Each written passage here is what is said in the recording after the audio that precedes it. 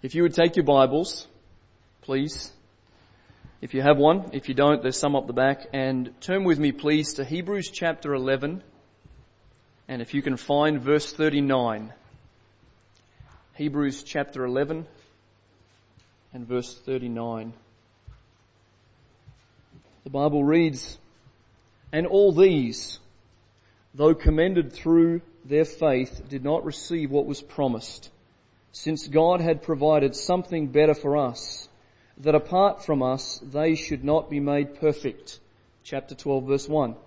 "Therefore, since we are surrounded by so great a cloud of witnesses, let us lay aside every weight and sin which clings so closely, and let us run with endurance the race that is set before us, looking to Jesus, the founder and perfecter of our faith, who for the joy that was set before him endured the cross, despising the shame, and is seated at the right hand of the throne of God." This is Vision Sunday, take 2. Some of you know what I mean by that. Last week was the plan, and I don't know precisely why the Lord, in His sovereign will, did not permit me to be present last week for our planned Vision Sunday, but I do know that much work has been done in my heart over the past week, which I hope will be evident in what we look at today. This is a most unusual event for us, certainly for me. Vision Sunday, Communion Sunday, congregational meeting all wrapped up into one, something I would never plan. I just wouldn't plan. It's not how I would do it. Last week was mapped out perfectly. I was going to unveil our theme verse. I was going to preach on it. It was perfect. At least that's what I thought. But the Lord had other ideas, definitely, because what I had planned to do I cannot do today, because this is also Communion Sunday. And the planned idea last week doesn't work with what I believe the Lord would have us do in consideration before partaking at the Lord's table. And so I believe it's been God's plan and design all the way along.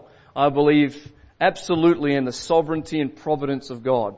And so we're here for part 1 of take 2 of our Vision Sunday. And so for some time I have been wondering what it is the Lord would have me share with us today as we celebrate an unveiling of plans for the year, as we celebrate our time around the table, as we prepare our hearts for a congregational meeting. And so for both Vision Sunday and for Communion Sunday, our text is simple, and so is the message. The title is simply this: Jesus Christ, our only vision. Jesus Christ, our only vision. Hebrews 12 verse 2 says, looking to Jesus. Lord, as I commence teaching and preaching through your word today on this occasion, I thank you, Lord, for all that has transpired over the last week, for opportunities to depend upon you, to see in action your sovereign work. Lord, we're here, all of us, by divine appointment at this time, this day. And Lord, I pray that that which you have laid upon my heart, which is in the pages of Scripture, would, Lord, not just be information, would not just be intellectual assent, but that it would be spiritual and life-changing for each of us. So simple is this message, and yet profound in another sense. So simple to understand, and yet life-changing if we would live it. And oh Lord, my prayer today is that you would cause us to have a great desire to look unto the Lord Jesus Christ and Him alone. So help us, we pray, for these next few moments together in preparation for our time around the table. In Jesus' name, amen. I want to give you some background and some context this morning before we go to the specific part of the text we want to look at. In Hebrews chapter 11, beginning in verse 39, let me read those last 2 verses once again to put us into the picture. "And all these, though commended through their faith, did not receive what was promised, since God had provided something better for us, that apart from us, they should not be made perfect. Verse 1, therefore, since we are surrounded by so great a cloud of witnesses, let us lay aside every weight and sin which clings so closely, and let us run with endurance the race that is set before us. That's the background and the context to verse 2, which we'll get to in just a few moments. You are probably familiar. Hebrews 11 is that great chapter on faith. The characters of faith, the heroes of faith. And in that chapter we read there are 16 named heroes along with countless others who lived holy and heroic lives, but they all died looking for a promise, believing a promise, and yet never seeing that promise fulfilled. What was that promise? That promise was the Messiah. That was the Jesus of chapter 12 and verse 2.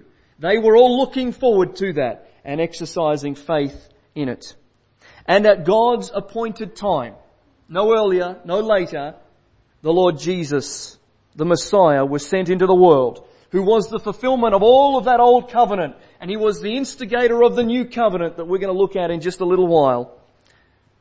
He paid for a permanent redemption. Permanent. It was never there before. A permanent redemption. Once for all. With His precious blood on the cross of Calvary. And then He was resurrected as the firstborn from the dead. At His ascension, the Bible tells us that He gave gifts to men in Ephesians, and then shortly later sent the Comforter to indwell His purchased possession. That's just a real quick summary of the gospel message. The Old Testament believers' faith was incomplete in one sense. They had absolute faith in the Messiah, but they never realized. They never saw the Messiah. We, at the end of verse 39 and 40, are told that we have been given something better. We are the recipients of the fullness, the completion of that great gospel. And that apart from us, their faith is not complete. Their faith is not perfect in that sense that we are the recipients of the New Testament, the Lord Jesus and the Messiah, the fulfillment of all that the Old Testament saints were longing for. We have a rich heritage in these Old Testament saints. That's 39 and verse 40 in quick summary. But we get to verse 1 of chapter 12, and the author of Hebrews, most of you know I believe that's Paul, but there are differences of opinion. He begins by saying, therefore. Now please remember, and I know you know this, but let me remind you again, there are no chapter breaks. And unfortunately, this is one of the sadder times in Scripture, I feel, where there ought not to be a chapter break here. This really causes us to go, oh, this is a new thought. This is no new thought. Therefore connects verse 40 to verse 1 here. Therefore, because of all that has happened before. And interestingly, this is not the usual word for therefore in the Bible. This is a unique word used only once else in Scripture, this word therefore, and it literally means in consequence of, or certainly for this reason. We are surrounded by so great a cloud of witnesses. What is Paul or the author here referring to? Again, just some background and some context for us. The author is suggesting that we are encircled by a great multitude. That multitude are those great members of the faith from chapter 11. And the picture here in this particular passage, the word picture, is as though they are sitting in the circular seats of the arena. This is the Olympic Games metaphor that Paul was so familiar with. In fact, some people believe that he may have even been a contestant based on all of the different metaphors he uses. And here he paints a picture as though Abraham and Moses and Rahab and all those others mentioned in Hebrews 11 are sitting in the circular seats of the arena, and they are looking at the race that we are running. That's the picture that we have here in the original language. There is a great cloud of witnesses watching on. Now we need to pause for a moment. I don't believe that that is a true reality. I believe that's a metaphor. That Paul is painting a metaphor. I don't believe that truly in the seats of heaven there are Abraham and various others who are looking actually at our race. But the picture here is that all of these have gone before and they are watching on as though it were some sort of a race that we are running, and it's our turn now. And this is an interesting little understanding here, because this is what we call the indicative. Some of you will remember from past times, the indicative is the reason why something is there, and the imperative is the command. You might recall that from some time ago. The indicative, the reason, is that the people are sitting there and watching. The imperative follows. This is the command. Lay aside every weight. Because we are in this race, because we are running this race, and there's this cloud of witnesses watching, we ought to do something. And verse number 1 says, let us also lay aside every weight and sin which clings so closely, and let us run with endurance the race that is set before us. The picture is simple. As an athlete, as one who is running in this circuit before a myriad of people, we are commanded to strip off every encumbrance, every kind of weight, every superfluous element that would hinder our progress. I think it's very interesting, again, just by way of some background and context, we find in this particular verse 1, let us lay aside every weight and sin which clings so closely. When you read this in the original, Paul, or the author of this epistle, is talking about the specific sins and weights that are unique to you and I. He's not talking about sin in general. He is talking about that particular sin that both you and I know in our own lives is the one that we keep tripping up on. I don't know what that is for you. I know what it is for me. I know what the chink in my armour is. I know what the difficulties and the constant battles I have. I don't have battles in this area, but I certainly have a battle in this area, whatever it is. And you need to, for a moment, identify what is that besetting sin? What is that thing that I am constantly wrestling with? Whether it's cares or anxieties, or whether it's having idols in my life, or whether it's that I'm not loving as I ought to, or whatever that is, this is what he's pointing out. That particular weight and sin, specifically, that one which we are easily inclined to commit.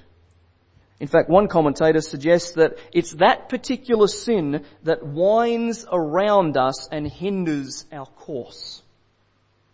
The metaphor, again, there's so many word pictures in this first verse.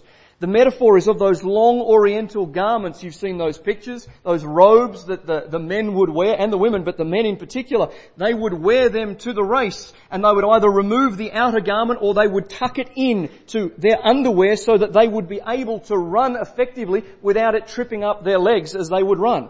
That was the metaphor here. The idea is that oriental garment either needs to go or it needs to be tucked in, because as I run, I am going to trip. I'm going to have it winding around my legs, and I will be rendered useless in the race. And so he says, lay aside all of that.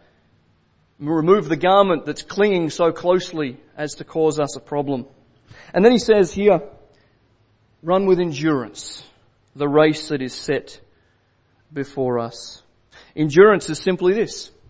It is the cheerful constancy, the patient perseverance of the marathon runner. I think I've shared this with you before when we've looked at a similar place in the scriptures. This word race is the word which we get agony from. Agony is the Greek word for race here. That gives you an indication of what this race as a Christian is like. Agony. And that literally speaks of a conflict. It speaks of a battle. It's a perilous path. It's a tumultuous track. It's a calamitous course. It's a rocky road. It's all of those things all wound up into this one word, race. So when someone says to you, the Christian life is really easy, you can say that's funny because the very word for the race that we're in is the word agony. It's designed not to be a simple walk in the park, but a run that takes endurance and hardship. And isn't that what Paul said to Timothy anyway? Endure hardness. It's a good soldier of Jesus Christ. If you're going to be a good soldier, if you're going to be a good runner, you're going to have to endure hardness. And that's precisely what I believe that Paul is saying here. And then the last thing here in this first verse, again, context, background, the race that is set before us. The race was set, predetermined, personally appointed as a track for you. God placed you into this race as a Christian, and He has already determined what that path looks like. You don't know, I don't know, but He does. And it has been personally appointed for you. It's a unique lane for every runner, different twists and turns for each one, but the same final destination. This is the Christian race. That must be a record for me. 3 verses in about 8 minutes. I've just covered 3 verses in 8 minutes. That's all preparatory to the one thing I want us to look at in verse number 2. And if you want a point, the overall point to this whole thing is this: looking to Jesus solely and wholly. Looking to Jesus solely and wholly. That's the summary of the whole message, if you like. So let's begin. Looking to Jesus. What I so love about this passage in Scripture, up there with some of the other great texts that I just love of the Scriptures, is this word looking.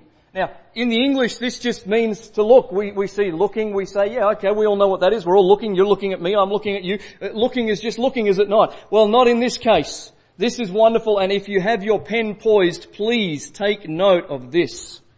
This is a unique word in the Greek language. It appears only one other time. I beg your pardon. It does not appear any other times in the whole of the Bible, this Greek word, which makes it incredibly unique. In the whole 27 books in the New Testament, the word looking, this is unique.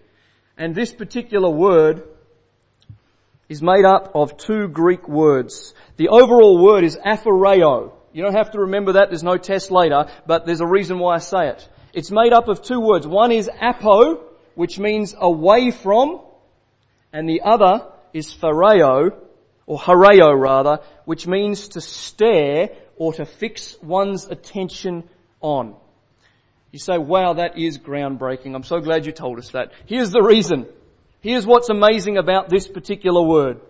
When you blend these 2 Greek words together, apo and horeo, it literally means this: to look away from other things in order to gaze on one particular thing. I'm to turn. I've been looking over here. If someone were to use this aphoreo word for me, stop looking there in order to look somewhere else. It is a progressive, changing word, and this is exciting because it doesn't just mean look that way. It means remove everything else from which you are currently gazing at in order to look at one single thing. In the entire Bible, this word appears once, and it is in reference to our vision of Jesus Christ. Look away from absolutely everything else in order to have one thing in view, and that one thing is not a thing, it's a person, and it is Jesus Christ. What are we to look away from? Christian, what are we to look away from? Let me give you a few thoughts here to help us as we consider the first part of looking away. I think the first thing is very obvious in the text, and it is this: look away from the cloud of witnesses. Look away from the spectators. Look away from the Christians of the past. We are not running their race. We are running our race. Please don't misunderstand. What I am not saying is that we ought not to learn from them or do some study of these great bearers of the faith of the past. That's not what I'm saying. I'm just saying we are not running their race. Don't look to them. Look away from them. Do not set your vision and focus on them. Look away from them. Another thought. Christian, look away from the mocking crowd. The ridicule of those on the sideline who would poke fun at your Christianity. Look away from them. Because if you begin to look at them, you will be distracted and discouraged as you look at them. Don't look at the enemies of the faith. Don't focus your attention on those who are out to oppose you in your race. A third one. This is a really important one, and if we get a hold of this one, this will be really important for us as believers. Look away from your past lapse. We're in a circuit here. The picture here is I'm in this arena and I am running around and around and around until such a time as I am called home and my race is finished and the lane is done and it's all over. But you know what the tendency sometimes for us as Christians can be is I'm looking at my past lapse. I'm looking at what I did. I'm looking at all the things that are behind me. And sometimes Christians will live in the past when they need to not live in the past. They need to live in the present. They need to let that go. And yes, you may have a few scars from this same track last year or last 10 years or whatever it might be. But we need to leave the lapse behind, not look at the past. The past will cripple us. We don't consider the pain of the previous circuits. Don't live the battles of yesterday. Another one for us to think about is look away from other runners. See, the tendency used to be for me as I would be involved in sprinting, which is not marathon at all like this sort of thing, but the tendency for me, and my coach would say to me often, stop looking at the lanes and the runners next to you. Don't look at them while you have your head turned. You are not looking at the track ahead of you and the finish line. While I do that, I am crippled and I'm looking at how quick they're going and I'm wondering if I can keep up with them and there's a great deal of extra pressure on me to do that. And you know what we do as a Christian? We often look at the runner next to us. Wow, he's going a bit fast. Man, he's going slow. What's wrong with him? And the scripture says, look away. Look away from that. Look away from the other runners in this race. That's not to say we don't care for them. That's not the point of it. The point of this is my vision is not to be fixed on them. I'm not looking at who's around. And I'm not looking at how advanced they are in the race. I'm running my race. Don't try to match their speed or outdo them. Run your race with truth and hypocrisy, without hypocrisy. Another thought. Look away from the world's allurements. The world promises an easier race, but we know from the scriptures that their track ends in death. And yet so many Christians, their eyes are fixed on something other than Christ. Fixed on the world's allurements, all that can be theirs, treasures of this life. Look away again from the life of ease. So this race is too hard. I can't do this.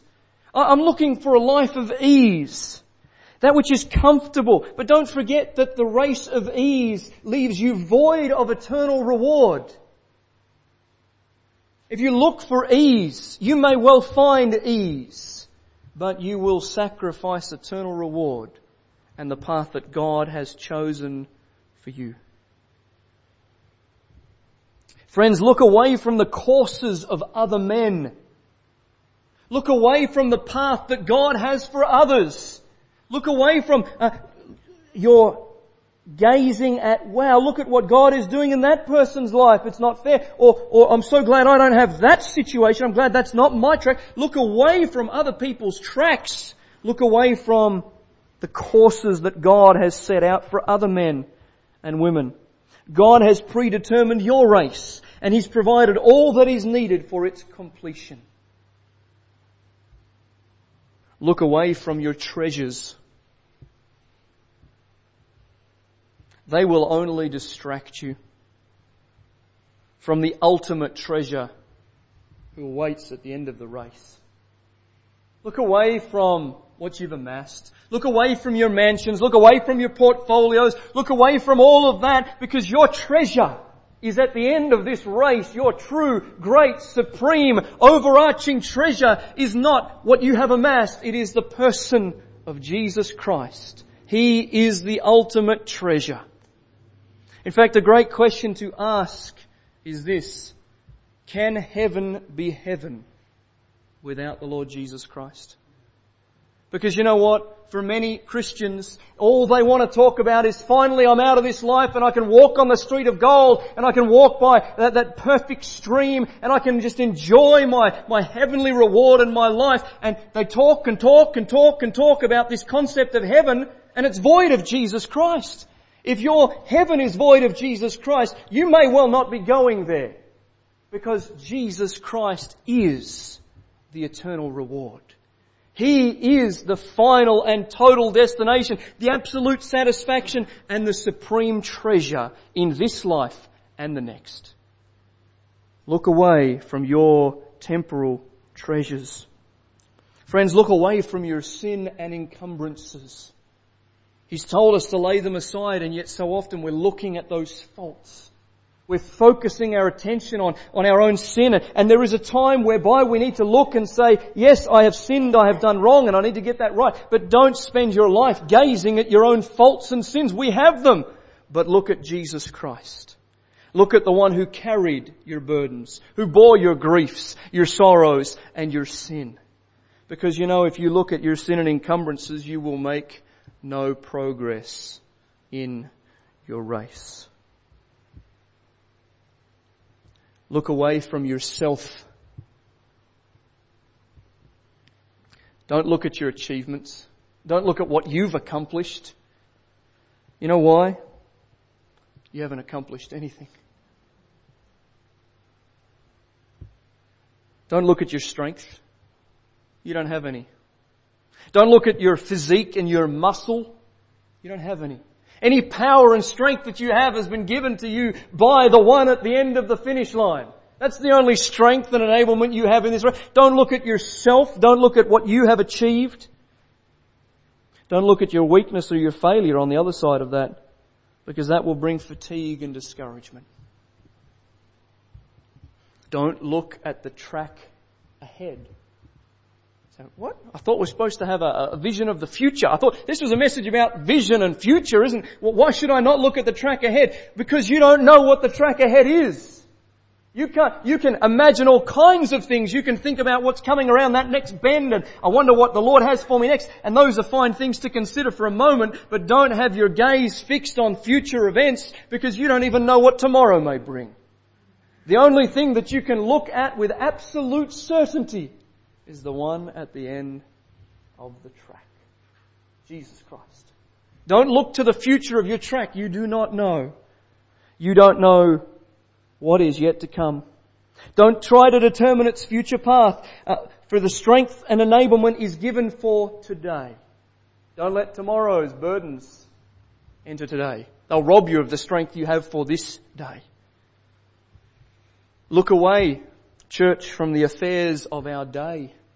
Look away from the spirit of the age, the perilous times. They will only grieve and wax your soul, as it did with Job there in Sodom. Look away from the affairs of the day. Don't make that your gaze and your supreme focus. There's many more, but one more thought for us. Look away from your health or from your sickness, because that can be taken or given in a moment. Strength does not reside in you. It resides in the Lord. And so it's really important we understand what we must look away from. Those are just a few for you to consider, but in your own life you need to know, as the Spirit would convict you even now, what is that thing or those things that I must look away from, that I might gaze intently on one thing, and that being the person of Jesus Christ. And so we've just answered the question, what am I to look to? The wandering gaze must be transformed into a single, penetrating, all-encompassing vision of Jesus Christ. Be thou my vision. Fill all my vision. You know, Christianity is so filled with cliches, is it not? If we could just lay aside the cliches from our vocabulary and actually live them out, our lives would be transformed.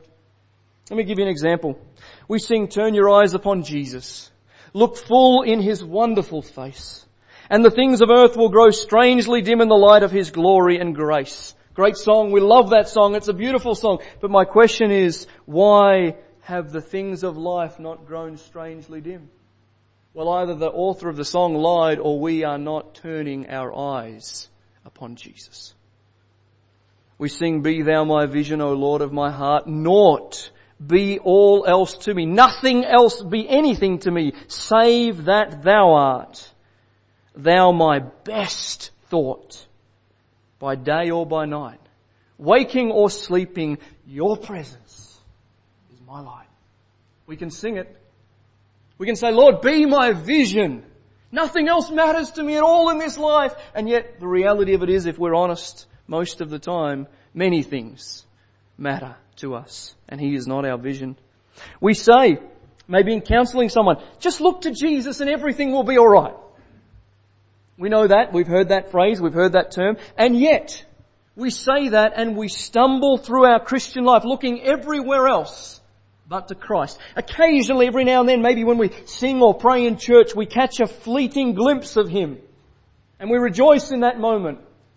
But the call here is to look and to continue to look, to focus our attention constantly and permanently on the person of Jesus Christ. Looking unto Him. There are four things to help us this morning, and with these we will close. Four aspects of our Saviour's life and work that must be the object of our vision. We turn away, so I've given us things we need to turn away from, but I want to now give you four things, and there's more, but four from this text that are to be the object of our vision. And we'll move through these really quickly. The first thing is we must look to His atoning work. Look to Jesus, our text tells us, the founder and the perfecter of our faith. We are to look to His atoning work. Look away from all these other things, but look to what He has accomplished. The founder and the perfecter of our faith. This word founder, it literally has the idea of an author or a captain or a pioneer of our faith. He's the one who began this whole thing off. He is the one who instigated this new covenant. He's the one who brought the gospel to fruition. He is the beginning. We might say with John, the Alpha. We'll get to the Omega in a minute. You know, the Bible tells us that Jesus was the Lamb selected before the foundation of the world. Before you came into existence, before life was ever breathed into your soul, so to speak, the Lord Jesus was already the predetermined means of your salvation. He was already the author. He was already that one who was going to do the work. The text tells us He's not just simply the founder, but He's also the perfecter. In other words, He's the completer. He's the finisher. He's the one who accomplished. He is the victor. His death and resurrection cancelled your debt, purchased your soul, and brought regeneration where all you had was death. When we get back to me preaching through the seven sayings of the Saviour on the cross, one of the last ones we'll look at is that incredible one in John chapter 19, I think verse 30. Where the Lord Jesus on the cross says, "Tetelestai, it is finished." This is from the same Greek word. This perfecter of our faith. This completer, same Greek root word. It is finished, tetelestai. It is done, it's over. He completed it. He began it and He completed it. It's all within Him. The gospel is totally within the person of Jesus Christ. It's not about you. It's not about you. And so when we're looking, when we're gazing at the Lord Jesus, what are some things we can gaze upon? Well, look to His atoning work, which will be the focus of what we do in a few moments. Second thing, look to His joy. Looking to Jesus, the founder and perfecter of our faith, who for the joy. Here's a question. I don't know if you've ever thought about this. Here's the question. How can the Son of God, who suffered so cruelly at the hands of sinful men, operate with undiminished joy? How is that possible? Well, in answering that question, we need to understand a couple of things, and that is that joy is not a fleeting emotion. Now, there are many definitions for joy. Here's my definition. If it's helpful to you, that's great. This is what I suggest joy is in the spiritual realm. Joy is that supreme delight in God, produced by the Holy Spirit, which transcends the temporal circumstance. Let me say that again. Joy is that supreme delight in God. Its object is God, produced by the Holy Spirit, which transcends the circumstance. That is what I believe joy in the Scripture really is. And you say, well, how can the Lord Jesus have joy? Well, it's very simple. There was never a moment in Jesus' life where He was not filled with the Holy Spirit. There is never a moment. There is never a moment in His life where He did not therefore operate with undiminished joy. Because is not the fruit of the Spirit joy? One might say, well, what about that time, that specific time when they were literally hammering nails into His hands and feet? How is it possible that at that moment He could have joy? Surely not. Again, joy is not based on fleeting emotions in temporal circumstances. It's based in God, produced by the Holy Spirit. Even though His body was experiencing immense pain, He rejoiced in God, and 1 Peter tells us He committed His soul to the righteous judge who does things right. At this point, just very quickly, I just want to insert a comment that is really important for us to understand, church. Because we live in a day where preachers are saying all kinds of things that is wicked, heinous accusations in the gospel. Some preachers today would have us believe that the joy of Jesus was the thought of us. I don't know if you've ever heard the phrase, Jesus had you in mind. Now, I understand what those preachers are seeking to achieve, but may I say that that is preposterous. How selfish, how proud to think that we were the reason He operated with joy. That throws in the face everything about the truth of joy. You are not the reason He was joyous when He went to the cross. The reason why He was joyous was because of the approval and satisfaction of His Heavenly Father. Having completed the work of salvation and the knowledge that He would soon return to be with Him and sit at the right-hand side of the throne of God, awaiting His final coronation as the King of Kings and Lord of Lords, that is His joy. We are not His joy. We may be part of His plan, but we were not His joy. His joy was always His Father. And it was always rooted in that reality. Always. You see, the cross didn't make Jesus happy. Everybody get that? The cross didn't make Jesus happy. The Garden of Gethsemane was not a man who was happy, but it was a man joyful because he was obedient to his Heavenly Father and would go to any length to complete the appointed task. You say, what's the point? What are you saying? Christian, you may not be happy in every situation. You may not be happy in every circumstance of your track.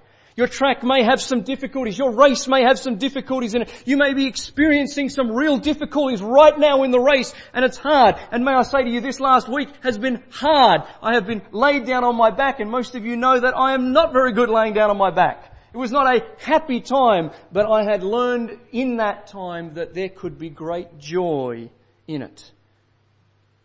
And the only reason that can be is because my eyes and yours too are focused on the joy giver, Jesus Christ. The race that you run has many twists, turns, bends, ascents, descents, potholes, all of which may be uncomfortable and not pleasurable, yet the joy of the Lord is your strength. So here's the summary. The thesis of that is run with Christ's vision in sight, His approval in mind, and His joy ever before you. We need to continue. Point number 3, second last point, we need to look to His perseverance. We need to look to the perseverance of Jesus Christ. Look at the text here, who for the joy that was set before Him endured the cross. Hupomeno is the Greek word here, and those of us who are in Bible class on Mondays, you might recall that from James. It's mentioned a number of times there. It's about that man who remains steadfast under trial, and the crown of life is given. James chapter 1 and verse 12, you might recall that. That's the trial of your faith, to abide under, to persevere despite trial and suffering. Now we might ask this question, or make a statement. Of course Jesus had endurance. He's God's Son. Right? We might be tempted to say, well, that's not really fair. I mean, we're not divine. We're not humanity that is deity. That's not fair to make that comparison that we need to have endurance like Jesus Christ. There's something that we forget sometimes with our focus on Christ's deity. Sometimes we get it out of balance, and this is what we need to remember. He is a human being, and He was prone to tiredness, to pain, to hurt, and He underwent temptation of a greater level than anybody in the history of humanity. You say, yes, but He's God. Yes, but He's a man. You say, yes, He's God. Yes, but He's a man. And we read in Scripture that He hungered, that He thirsted, that He was weary. In fact, I just want to really quickly, would you turn with me to Mark chapter 1? You've got to just see this because this is really important for us as we think about endurance. In Mark chapter 1, something you may not have ever noticed in the Scriptures before. Mark chapter 1 records the busiest day in the life of Jesus Christ in the Scriptures. Okay, you check that out yourself and see. The busiest day in the life of Jesus Christ. And this is what has happened. We're not going to read it, but let me just tell you this. He called His disciples. He healed a man with an unclean spirit. He taught the multitudes. He healed Simon's mother-in-law. At evening, in verse 32, at sundown, they brought to Him all who were sick or opposed or oppressed by demons. The whole city was gathered together at the door, and He healed many who were sick with various diseases, cast out many demons, and He would not permit the demons to speak because they knew Him. This is a mammoth day in the life of Jesus Christ, the Son of God, in humanity. How did Jesus persevere? Verse 35. And rising very early in the morning, while it was still dark, He departed and went out to a desolate place, and there He prayed. So how did the Lord Jesus in His humanity persevere? He persevered because He was in constant communion with His Father, and because He set aside specific time without distraction to pray. So how am I going to endure? How is it possible for me to endure in this race? It's too hard. There's too many things. The ministry's too full on, or there's too many problems in life. I just can't. The Lord Jesus understood this. And in fact, Hebrews chapter 4 and verse 15 says, "For we do not have a high priest who cannot sympathize with our weaknesses, but in every respect He has been tempted like we are, yet without sin." We have a high priest who understands it all. Every aspect of our humanity. If Jesus is the Son of God, and He is, and if He has all power, and He does, then why did He have to pray? Well, that's a good question. He's the Son of God. Why does He have to pray? Because as a human being, subject to all aspects of humanity, He, like us, found power, found refreshment and perseverance through prayer and communion with His Heavenly Father. So look to His perseverance. Finally, look to His majesty and His sufficiency. I have endeavoured to try and keep this short, this message, but I'm not going to cut short on this, because to look to His majesty, to His sufficiency.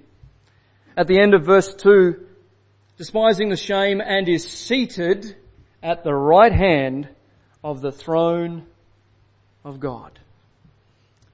He's not standing. He is not anxiously pacing the corridors of heaven, awaiting His coronation and the marriage supper of the Lamb. He's not biting his nails, so to speak, and I say that reverently. He's not doing any of those things. You know why? It's done. It's finished. The work is done. He is the founder and the completer. He is seated at the right hand of the throne of God in majesty. He awaits His coronation day. He awaits the day when He will be revealed in His fullness to every tribe, nation and tongue, and all will bow before Him and confess Him as Lord, Philippians chapter 2 tells us. Every knee shall bow and every tongue shall confess that Jesus Christ is Lord, to the glory of God the Father. The day is coming, and so He's seated. Now someone might ask, well, what is Jesus doing right now? Is He just sitting there? These are really good practical questions for us to ask of the Scriptures. And the Bible tells us that the Lord Jesus is doing 2 or 3 things, depending on your theological bent. Here is what He is doing. 1 John chapter 2, verses 1 through 2. He is our advocate before the Father. He is there when we sin. We have an advocate, the Bible says. He advocates before the Father. He is our intercessor, Hebrews chapter 7 tells us. Now whether you pile that into 1 or make that 2, that's your decision. He is intercessor, He's advocate, but He's doing something else too. John chapter 14 says, I go to prepare a place for you, that where I am, there you might be also. So what is He doing? He's advocating, He's interceding, and He is preparing a place for those of His elect. He's majestic. We won't take the time, but Isaiah chapter 6. Isaiah chapter 6. Isaiah confronted with this incredible vision, and if I can remember it, I'm going to just quote it. In the year that King Uzziah died, I saw also the Lord high and lifted up, sitting upon a throne, and His train filled the temple. What an incredible thought. High and lifted up, and His train, the nature of His majesty, the proof of His majesty was always in the length of the train, and it fills the temple. This isn't like the Queen of Sheba who had a big train. This is Jesus Christ who has an enormous train that fills the temple. And the house was filled with smoke, representation of the very presence of God. And then the seraphims cry one to another and say, Holy, holy, holy is the Lord of hosts. The whole earth is full of His glory. Here's these seraphims. And they have 6 wings. With 2 they cover their face. With 2 they fly. And with 2 they cover their feet. They're representative of reverence. They can't even look upon His face, and they will go and do His bidding. That's the seraphim. And here they are crying to one another, Holy, holy, holy is this King on the throne.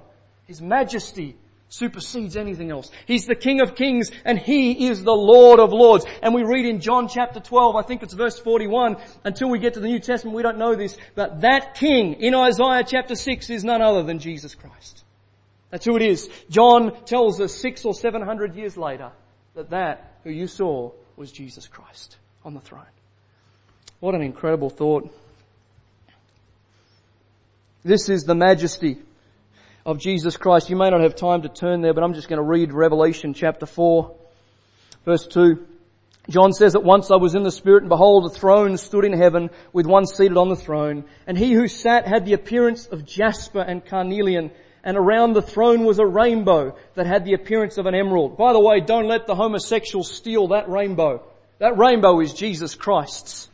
I get so angry when I see that rainbow. This is Jesus Christ's rainbow around His throne. And it had an appearance of an emerald. Around the throne were 24 thrones, and seated on those thrones were 24 elders clothed in white garments with gold crowns on their head. From the throne came flashes of lightning and rumblings and peals of thunder. And before the throne were burning 7 torches of fire, which are the 7 spirits of God. And before the throne there was, as it were, a sea of glass like crystal. And around the throne, on each side of the throne, are 4 living creatures full of eyes in front and behind. The first like a lion, the second like an ox, the third the face of a man, and the fourth like an eagle, and so on. And this is what they say day and night. Holy, holy, holy is the Lord God Almighty, who was, who is, and who is to come. And then they say, after they cast their crowns before the throne in verse 11, worthy are you, our Lord and God, to receive glory and honour and power, for you created all things, and by your will they existed and were created. Here's the summary as we close. Jesus came into the world immaculately, lived extraordinarily, died excruciatingly, rose victoriously, ascended gloriously back into heaven, promising to one day return and take us home. He is the founder and the perfecter of our faith, the only one to whom we must look, to whom we must gaze intently. Look to Jesus. Behold our God.